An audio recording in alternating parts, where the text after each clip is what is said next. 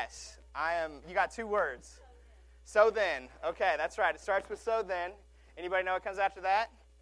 That's what I thought. All right, so here's the deal. Next week, somebody's going to have these verses memorized. I gotta feel like I'm doing something.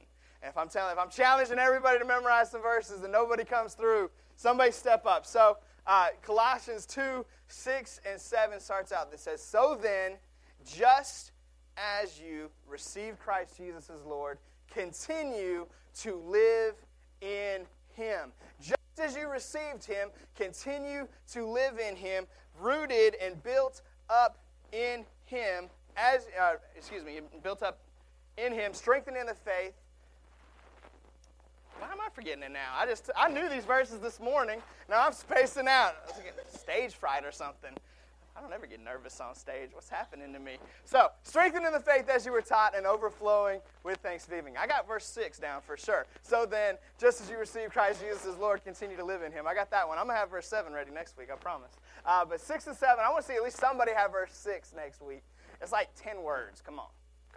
Y'all can memorize 10 words. I know you can do it. We got to hide God's word in our heart. But this is the basis for our series. And then verse 8 goes on to say this, says, see to it that no one takes you captive through hollow and deceptive philosophy, which depends on human tradition and the elemental spiritual forces of this world, rather than on Christ. So we are changing the way that we change. We're saying that the way that the world teaches us to change doesn't work. It might work for a little while. It might work to a certain level, but it doesn't get down deep. It doesn't cause us to change our motives, our desires, and it doesn't last. Ultimately, it doesn't create change that lasts for eternity. So the series is not only about change, but changing the way that we change. And the power to change comes from a deeper place, not from ourselves, but from Him. In your seats today, you should see a note sheet, a blank sheet that City Church has some bubbles on it. Go ahead and grab that note sheet. We put those in your seats today because we want everybody to take notes. Now, back in the day at City Church, we used to do a thing where we'd have fill-in-the-blank note sheets that we'd give to everybody every week. And we quit doing that specifically because we want people to come in prepared to take notes, and not just to take notes on the points, but, man, to come in and here's what God said to me this week. So we don't just force-feed the specific points in the outline like we used to. But today I want to make sure that everybody is taking notes. I want everybody to write down what we're talking about. We're looking at 5 facts that change the way we change. And last week we saw fact number 1. So today we're getting to fact number 2. And fact number 2 is this, and I want everybody to write this down. It is not achieving, it's receiving. Fact 2, it's not achieving, it's receiving. And thankfully for you, you got the words all spelled out on the screen. But if you didn't have the words spelled on the screen, you had to remember how to spell achieving and receiving. There's a handy little rule that some of you might remember from grade school when it comes to I's and E's together. What is it? You guys are so smart. I before E, except after C, except when it makes an A, such as neighbor and way, right? Or something like that. There's like that other part that we all forget. But we all remember the I before E, except after C. That's the exception that we remember. There are certain rules that govern English grammar. And coincidentally enough, there's certain rules that govern how the world works. And Paul says in Colossians chapter 2 that you have to change the way you change. You have to be careful. If you want to have a real relationship with Jesus Christ, you can't do it the way that the world wants you to. You can't be captured by the ideas and the methods of this world, but we've got to approach it from a different direction. And so what we see here in Colossians chapter 2 is Paul begins to flip the script. He begins to flip the way that we do things. He turns it around. The kingdom of God, we need to know, is inside out. It's upside down. We sang that song today. From the inside out. The kingdom of God doesn't work the way that the natural order of things seems to work. And so the series is about flipping things around and looking at things in a whole different way. So, for example, in the world system, we are wired to achieve and then to receive.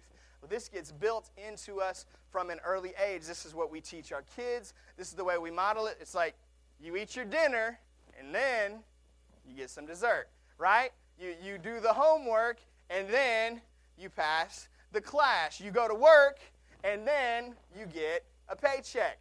Praise God. We achieve, and then we receive, unless, of course, you're like a 5-year-old T-ball player, in which case everybody gets a trophy, everybody gets a ribbon. There's no achievement required, which that to me, that's not of God, but that's another story. I think our kids need to learn how to lose. I think there's value in learning how to lose, on how to be a good loser. When I was like 7 years old, 6 years old, somewhere back then, when I was young, I did this thing. I was in this thing called Royal Rangers. And Royal Rangers was basically like Christian Boy Scouts, like super spiritual Boy Scouts. And one of the things we did is we had a Pinewood Derby event. And so we made these Pinewood Derby cars. And I got to design mine. And my dad was very laissez-faire, like he's a big like capitalist. So he believes in like you make your own decisions and you suffer the consequences of them. So I designed my own car, and I'm 6 years old, and I draw my race car, and it's hideous and extremely not aerodynamic. So we get to our race, and we get up there, and they open up the cars. And basically the way it works is there's this race track, and you put your little car in there, and there's 4 cars in the track at a time. And they open the gates, and they rush to the bottom, and whichever car gets to the bottom wins, or whichever car gets to the bottom first. And so, of course, they open it up, and my little orange piece of whatever, not very quick. It doesn't make it to the bottom first. I finished 3rd place in every single race that I entered, 3rd out of 4 out of like 8 races. And I'm devastated. I'm crying. I'm not used to losing yet. You know, this is a rough time. But I learned some valuable lessons from that. We got to, in the normal world system, we have to achieve in order to receive. And I went home. I didn't get a ribbon. I didn't get a trophy. I got like a pat on the back. That was the best that was the greatest thing I had to show for my involvement there. But we do this in so many aspects of life. We learn to achieve, and then we receive. College students, in the 1st, 2nd semester of college, go into your academic advisor and say, hey, I'd like to get my diploma now. And see what they say. You say, hey, you know what? I think it would really motivate me. I would really work a lot harder. I'd make better grades throughout my college experience if I got my diploma now. Not going to work that way. Or employee, go in to your boss this week. Say, hey, I want to get my year-end bonus today. It's January. I've put in a good solid week. I think it's time for my year-end bonus. I think I'm going to produce greater results over the next 51 weeks if I got my bonus now. Doesn't work that way, right? Why does the bonus even exist? It's there to motivate you to achieve throughout the year. Why is the diploma out there? It's there to motivate you to do the work, to show up for your exams, to pay attention in class. We all understand we have to achieve before we receive. That's the way the world system works. That's the way it's designed to work. I know this is very simple, but this is going to give us some context for our message today. Here's the thing. Here's the crazy part. The gospel doesn't work that way.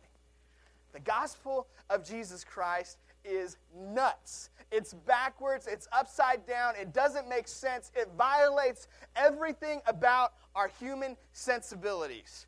Jesus does not say you achieve and then you receive. He says you receive so that you can achieve. Colossians 2:6. So then, just as you received Christ Jesus as Lord, you received first. Now continue to live in Him. The reason this was so revolutionary in Paul's day and continues to be revolutionary in our day and age is every other religious system, every other belief system comes at it from the opposite angle. And in fact, many times, well-meaning Christians will flip this around too, back to the normal way of doing things that we achieve in order to receive. That I have to do X, Y, and Z to get to God. That if I go to church enough, that if I stop sinning enough, that if I love people enough, that's going to get me from where I am to where God is, that I'm going to achieve relationship with Him, and then I can receive the benefits. But that's not the way it works. Jesus says receive, and now because you've received, you can achieve. He comes along and He changes the rules. He flips the script. He became the exception for us. He said, everybody else will show you the way to get to God. Everybody else will show you the steps you have to take to try and achieve something, but I'm coming to you. I'm leaving heaven and coming to earth and not building you a ramp from earth to heaven. He came to us, and he says we can now receive. And so it changed everything. Now, when you came to Christ, whether that was 30 years ago or 3 weeks ago on Christmas Eve or somewhere in between, or whenever you made that decision, if you have made that decision to make Jesus Christ your Lord and Savior, and let me stop right real quick and say this. This whole message is coming to you from the perspective of that you're already a Christian. If you're already a Christian, this message is for you. If you're not already a Christian, man, tune in and you're going to hear how great it is to be a Christian. It's going to make you want to take that step. But all of this is coming from the idea that we got a group of people in this room who have already taken that step and received who Jesus is and what he has done for us. If you've not yet received him, I want you to know you don't have to do anything. You don't have to achieve anything to receive him. You can receive him today as your Lord and Savior before you even leave this place. But for those of us who have received him, it's very important for us to understand that that doesn't now put us in achievement mode, even though many times our brain wants to take us there. The philosophy of Christ is so much different because it's based on an exception. The natural system which God designed is achieve and then receive in every situation, but there's an exception. I before E, except after C. There's an exception. There's a reason why in some circumstances it flips and now E comes before I. And in this situation, receive comes before we can achieve. In the situation of Jesus coming in to our life. God is shouting from heaven by the cross where Jesus died, by the grave which is now empty. There is an exception for our lives. There's a supernatural exception. It's called grace. There's a supernatural exception. It's called mercy. And we get to receive that exception into our lives on a daily basis. Not just a one-time experience, but day after day after day. So why did I make you get the note sheet out and write out a couple of words that you maybe remembered how to spell or maybe didn't? Because I want every time from now on that you write the word receive, every time you see the word receive, I want you to remember there's an exception. I want that word to be a reminder to you constantly of the script that Jesus flipped and how he came to allow us to receive before we achieve. There's something to this. I know it's simple, but if today could possibly be the day that the Christian life becomes not simply about achieving something for God in order to get God to approve of you, but became the day that you receive the approval that Jesus already has for you, and that would change everything in your life. Tell the person next to you, I before E, except after C. Got to remember, there's an exception.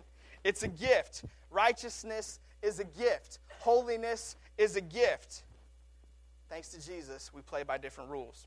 When I say the Christian life is mostly about receiving and not about achieving, there's an offense that comes up in many of us because we automatically think this is going to give somebody an excuse to be lazy. This is going to give somebody an excuse to walk in sin. This is going to give somebody that license to go out there and do whatever they want and not do the things that God has called them to do. There's this part of us that automatically goes to that place. And let me tell you, that's exactly where my brain goes immediately when I'm confronted with this kind of truth. I'm like, but Lord, somebody's going to trample on it. Somebody's going to abuse your grace. Somebody's going to sit and soak in the UV rays of your mercy and never get up and do anything for the gospel. I get concerned about that. When I was a senior in high school, as I was getting ready to graduate, I had some great scholarship opportunities that were lined up for me. I was blessed with some intelligence that I didn't really earn or deserve. I didn't work hard in school, and yet I made great grades and killed it on my SAT, and so I got some great scholarship opportunities. And because I got the scholarships, my parents decided they were going to buy me a car. That was always the deal. If you get school taken care of, then we're going to help you take care of a vehicle. So about 2 weeks before I graduated from high school, back in 1999, my parents bought me a Dodge Stealth, and this was back when a Dodge Stealth was still a cool car to have. Not necessarily the case anymore. So I got this Stealth, and I love this car, and it's pretty, and it's fast, and I put rims on it and wasted money, and I was stupid. And so not too long after I got this car, I was at my girlfriend's house, and I'd been dating this girl for a little over 6 months by this point in time, and she lived about 30 minutes away from me. And we lived in North Carolina in not really the mountains, but the foothills. A lot of hills, a lot of curvy country roads, and of course she lived way out in the middle of the country. And so there was a lot of curves, a lot of challenging roads between where she lived and I lived. And of course, this is going to shock a lot of you, but I was running late getting home for my curfew. And so I decided, you know what, I'm going to have to drive a little faster than the speed limit. And so I start testing out the Stealth and seeing what it can do, and I'm enjoying myself. And I know these roads like the back of my hand. I've driven them many, many times, except they had recently repaved. In fact, that week they had repaved this one particular road. And because they had repaved it, it was about 6 or 8 inches taller than it normally was. So as I'm going around one curve, my right front, my passenger front tire, lips off of this new paved road towards the ditch on the right side. So what do? I do what a lot of inexperienced drivers would do. I overcorrect. And so I bring myself back onto the road, but I come too hard, and my back end spins out, and I do 1.5 spins and end up off the ditch 12 feet down on the other side. I didn't make it home by curfew that day. I had to get towed out. It was only by the grace of God that I did not kill myself at the speed that I was going. I literally backed it in right between 2 trees. It was a miracle of the Lord that I'm even standing here, that I have any brain whatsoever to be able to communicate with you this morning. What I want you to see is a lot of times truth is a lot like that road, where a lot of times we see there's a ditch on one side, and we are so aggressive to avoid that ditch that we overcorrect and we end up in the ditch on the other side. And so what I don't want to do today is eliminate the idea that God wants you to do something. I don't want to eliminate that at all. God wants you to do something. It's not receive instead of achieve. It's we got to get the order right. It's receive, then achieve. And so we're not going to lip off into the dip and see, or into this ditch and see, you know what, man, so many people are so focused on achieving that they forget it's all about Jesus, it's all about the cross, it's all about grace. And then we avoid this ditch, and yet we end up in the ditch on the other side where we don't actually do anything.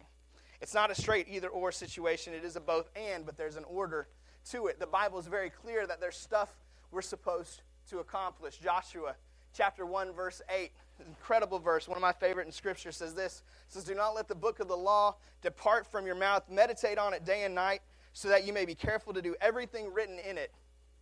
That's the receiving part.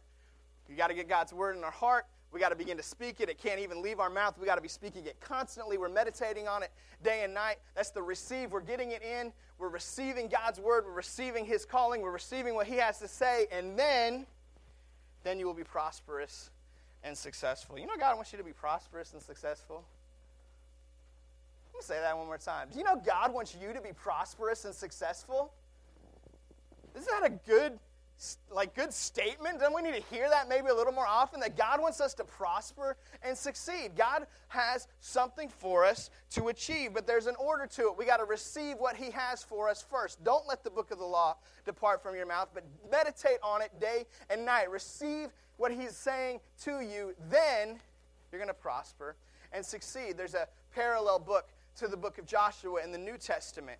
See, in Joshua, it's all about the Israelites coming in and seizing the physical promised land, the physical kingdom of God. In the New Testament, there's a book called Acts. And in the book of Acts, the followers of God, they don't go and seize a physical piece of property. They go out and evangelize the world for the glory of Jesus. The spiritual kingdom of God begins to take place. And in that parallel book, Acts chapter 1 and verse 8, the same exact chapter and verse, it says this. Jesus, speaking to His followers, tells of the promise of the Holy Spirit. He says, "But you will receive power when the Holy Spirit comes on you." That's the receive. You will receive power. How many people want to walk in some power this year? Man, how many want to walk in some power of the Holy Spirit? You will receive power when the Holy Spirit comes on you. What's that power designed for us to do? To make us witnesses. Then goes on to say you will receive power when the Holy Spirit comes on you. We receive first, then we achieve. Then you will be my witnesses in Jerusalem, Judea, Samaria, and to the ends of the earth. We receive the Holy Spirit, and then we achieve. You'd be a fool to say that the disciples didn't care about achieving. We start in the book of Acts with 11 disciples, with 120 followers of Jesus waiting in a room for the Holy Spirit to show up. And by the end of the book of Acts, the gospel has spread throughout the Roman Empire. They have taken the gospel before kings and emperors. They have taken the gospel and begun to spread it to the uttermost parts of the earth. In fact, we today are spiritual children of the acts that happened in this book. We are heirs to everything that they did. We would not be Christians today if they had not taken the truth that God gave them through the power of the Holy Spirit and shared it with the world. They achieved a ton. Man, I would love to have a fraction of the achievements that we see in the book of Acts. But it didn't start with them going out to achieve. It started with them going to a room and locking themselves in a room and praying and seeking the face of God so that they could receive. And the achievement was simply a natural outflow of the fact that they received what God had for them. So we're not saying today, receive, receive, receive, do not achieve, because then we'd be overcorrecting and jumping from one ditch to the other. What we are saying is there's an order, and we've got to receive first. Now, in mathematics, we already did some grammar, so now let's jump over to math. In mathematics, there's a couple of terms that you may or may not remember. A postulate is a statement, basically a statement of fact. It's a statement that cannot be proven wrong. It's a statement that's 100% true. And so there's a postulate of many different things. For example, one postulate is that if you have 2 points anywhere, 2 points, you can put a straight line between those 2 points. Common sense, right? We all understand that. No matter where the 2 points are, we can draw a line from one point to the other. So if we have a postulate that it's not achieving, it's receiving. That's our postulate. Now math has another word called corollaries. And corollaries are things that we can infer from the postulate. If the postulate is true, then these other things must also be true. So I'm going to give you 3 corollary truths to our fact today. These 3 things that are true about receiving and achieving once we understand the postulate is true, that it's not simply achieving, but it's receiving. So here we go. Number 1 corollary is you must receive before you achieve. Hopefully we've kind of explained this one pretty well, but there is an order to it. You've got to receive first. We're not going to go out and accomplish anything for the kingdom of God under our power. Can't be done. I am not that good. You are not that good. You're not going to go into your workplace and lead your heathen, nasty, selfish, greedy boss to Jesus in your strength. You ain't that good. You're not that smart. You're not that funny. You're not that good. We got to receive before we can achieve. There's an order to it. The second corollary is we must receive in order to achieve. It's not just one so that there can be another. They are connected. It's not just you've got to do this thing and then you're going to do another thing. This is a prerequisite. You've got to do one in order to do the other. If you don't receive, you're never, ever, ever going to achieve anything of eternal significance. The third corollary is this. If you receive, you will achieve. This is the best one. If you receive, you will achieve, because it ain't you achieving it. It's God inside of you. It's His strength, His power achieving for you. Achievement is a natural byproduct of receiving, and that's why it's so important, church. I don't know what's going on with the mic. That's why it's so important for us to meet with God every day. This is not a one-time thing. This is not a salvation thing. This is not I raised my hand in a church service thing or I came down front and during a worship moment.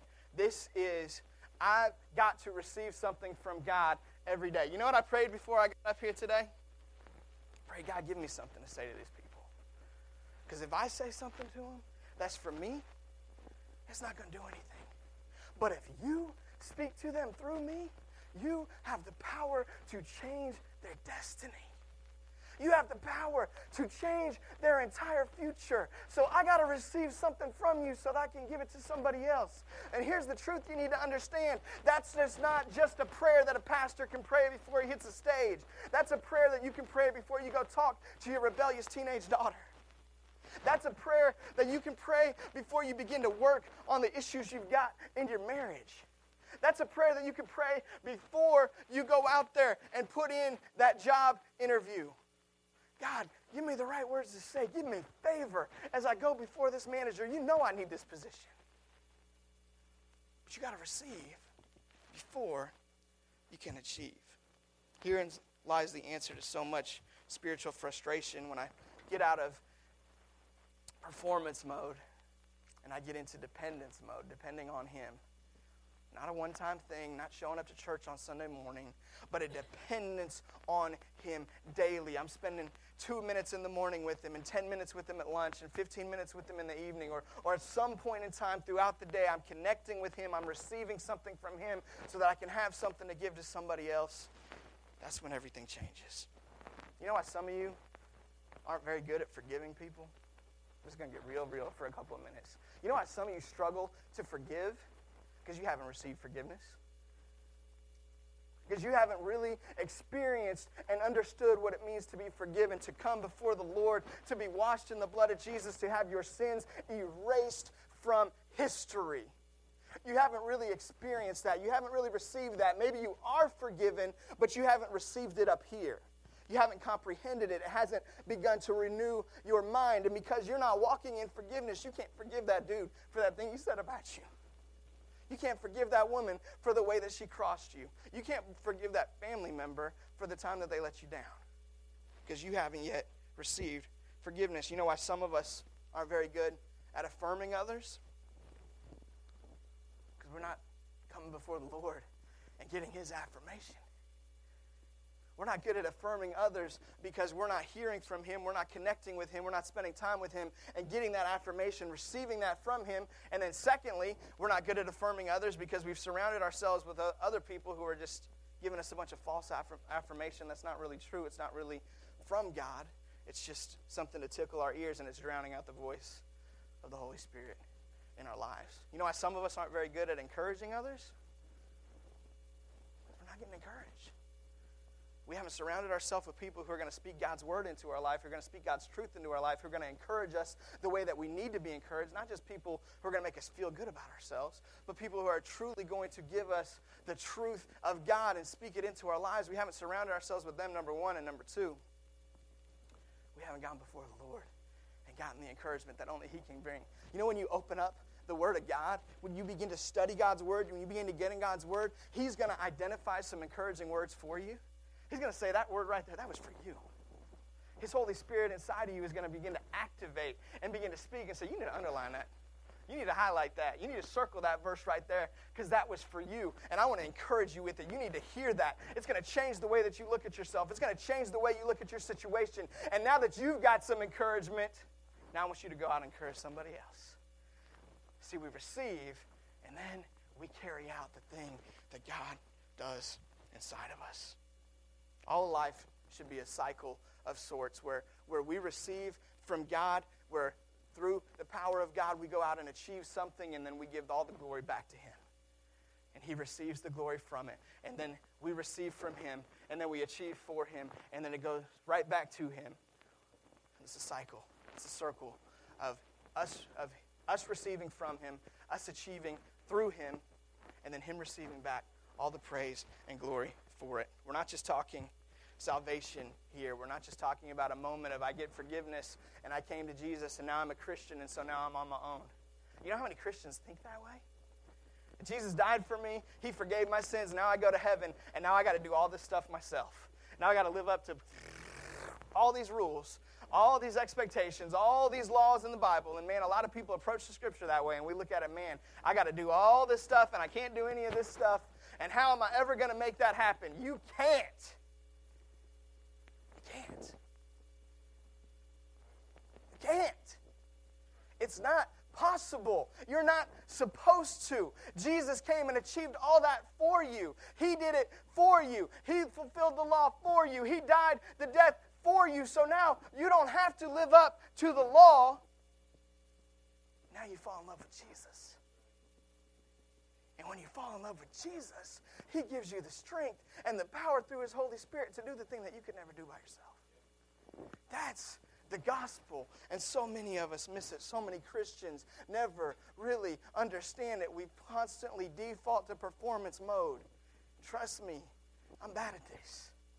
My flesh does this to me all the time. I'm constantly checking, well, why haven't I done this? And I need to do this, and I need to do this, da-da-da-da. And the point is not I need to do all this stuff. The point is I need to receive a little more from Jesus. And if I receive a little more from Jesus, that stuff's going to get itself in order. Because we receive, and that gives us the power to achieve. See, the primary responsibility of a believer is not to achieve something for Jesus. It's to receive something from him. And when you walk in your primary responsibility, all those secondary responsibilities will fall into place. You know, it's not selfish to ask God to give you good gifts. It's not. You need encouragement. It's not selfish to ask God for some encouragement. You need some joy. It's not selfish to ask God for some joy. You need peace. You got some chaos in your life. It's not selfish to ask God for peace. You know what? It's selfish not to. It's selfish not to. Because you can't give anybody anything of significance that came from you. But you can change their eternity with something that came from God. And when you begin to ask him for those things that you need and he begins to give them to you, now you're empowered to go out and give them to your coworkers, to your neighbors, to your friends, to your family. Now you've got the ability. Have you ever gotten a gift from somebody that you didn't want and then you regifted it? Any regifters in here? Anybody honest? Hey, I've regifted once or twice. Not on the reg, but I've done it on occasion, all right? Well, when you regift, there's basically 3 reasons why you would regift, right? Number 1, you're cheap, right? Hey, I can't afford a gift. I got a gift. I'm going to give a gift, right? We're cheap. Number 1. Number 2 is you just didn't want it. That's normally why I fall if I regift. I'm not really into that. I'll want somebody else who will like it. Or number 3 is you already have one, right?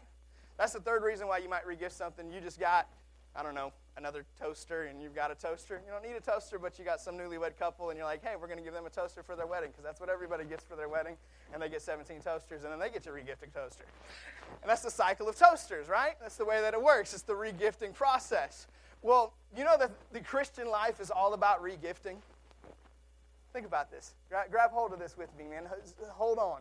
Don't miss this. The Christian life is all about regifting. It's all about, I've been forgiven. God's given me forgiveness, and now because I have forgiveness, I get to give forgiveness away.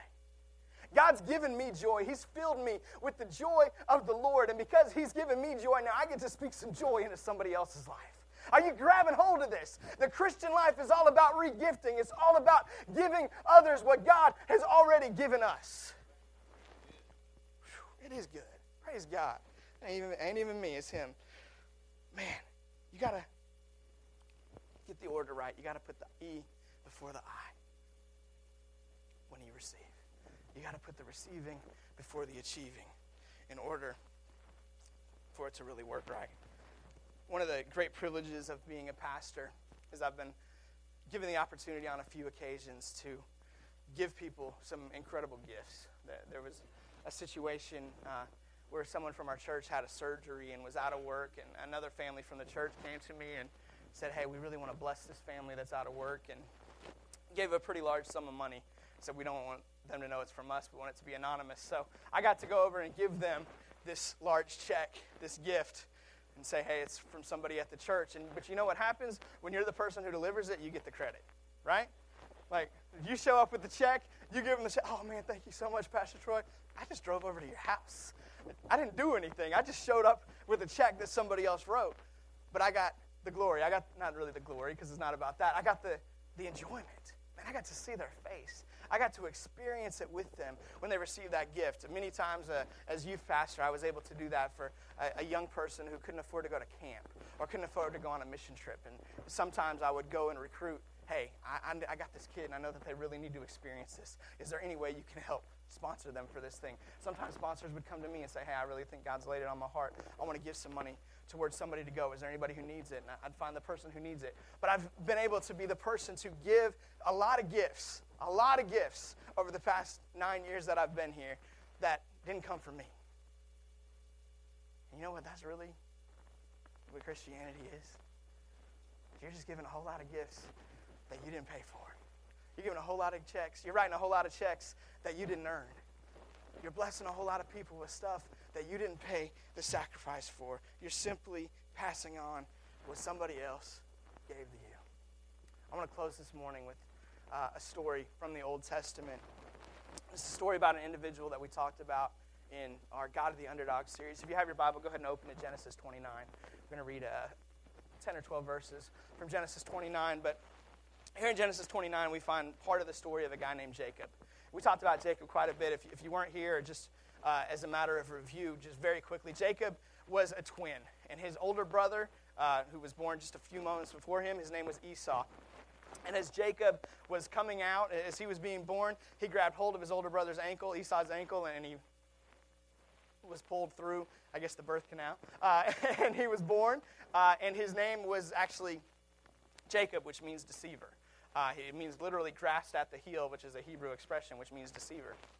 So he was given that moniker throughout life, and he went on to deceive. He stole his brother's birthright. He stole his brother's blessing. His brother found out and began to hunt him down. And so Jacob fled from Esau, from their home there in the south part of what is now Israel, out into the north, where the family used to be from, and he went to his uncle Laban.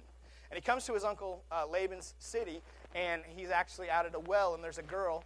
He thinks she's pretty hot. And she greets him at the well, and her name is Rachel. And he asks Rachel, well, hey, do you know about this guy named Laban? He's my uncle. And she's like, oh, that's my father. Come to our house. And so she takes Jacob back to the home, and he meets with his uncle, who he's never met up until this point in time, and he's got a thing for his cousin, and back then that was okay. And he thinks that Rachel's pretty swell. And so that's where we're going to pick up the story here in Genesis 29 at the second half of verse 14. It says, after Jacob had stayed with him for a whole month, Laban said to him, just because you're a relative of mine, should you work for me for nothing? Tell me what your wages should be. So Jacob goes to work for Laban. Laban's very wealthy. He's got flocks and sheep and all this stuff, and Jacob's basically working for him to earn room and board. And so Laban says, well, look, even though I'm giving you room and board, even though you're my relative and you're working for me, I want to treat you right. So what do you want to make? I want to pay you a fair wage. So verse 16 says, now Laban had 2 daughters. We already know about one. We're going to find out about the other one. The name of the older was Leah, and the name of the younger was Rachel. Verse 17 says, Leah had weak eyes. This does not mean that Leah needed glasses. Leah, in the Hebrew, this is an idiom which basically means Leah didn't look that good. Leah wasn't easy on the eye. Leah was not attractive.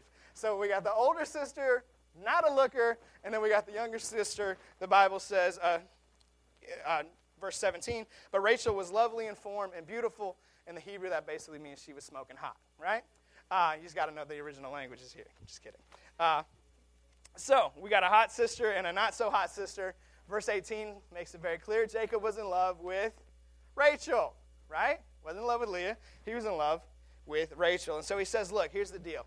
I'll work for you for 7 years in return for your younger daughter Rachel.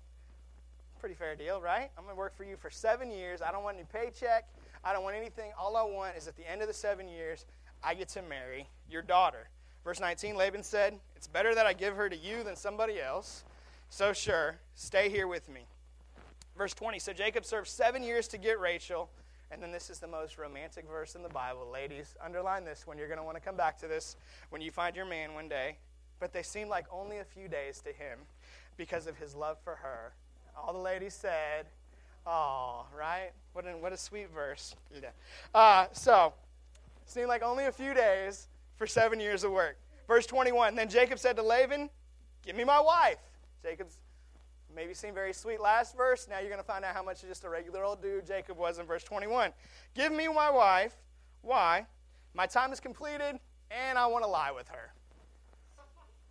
Pretty direct, straight up. Here's the deal. Here's my plans for your daughter. You want to know my intentions? Here's my intentions. I earned it, so now give her to me. Verse 22, so Laban brought together all the people of the place and gave a feast. But when evening came, he took his daughter Leah and gave her to Jacob, and Jacob lay with her. So we can kind of read into this. Basically, they went to the wedding feast. Laban brought out the wine, the good wine. Jacob had a little too much of the good wine, went back to the room looking for his wife. Laban pulled the old switcheroo. And he decided, you know what, I'm going to give you my older daughter because, let's just be real, nobody was coming after Leah. It's just the way it was.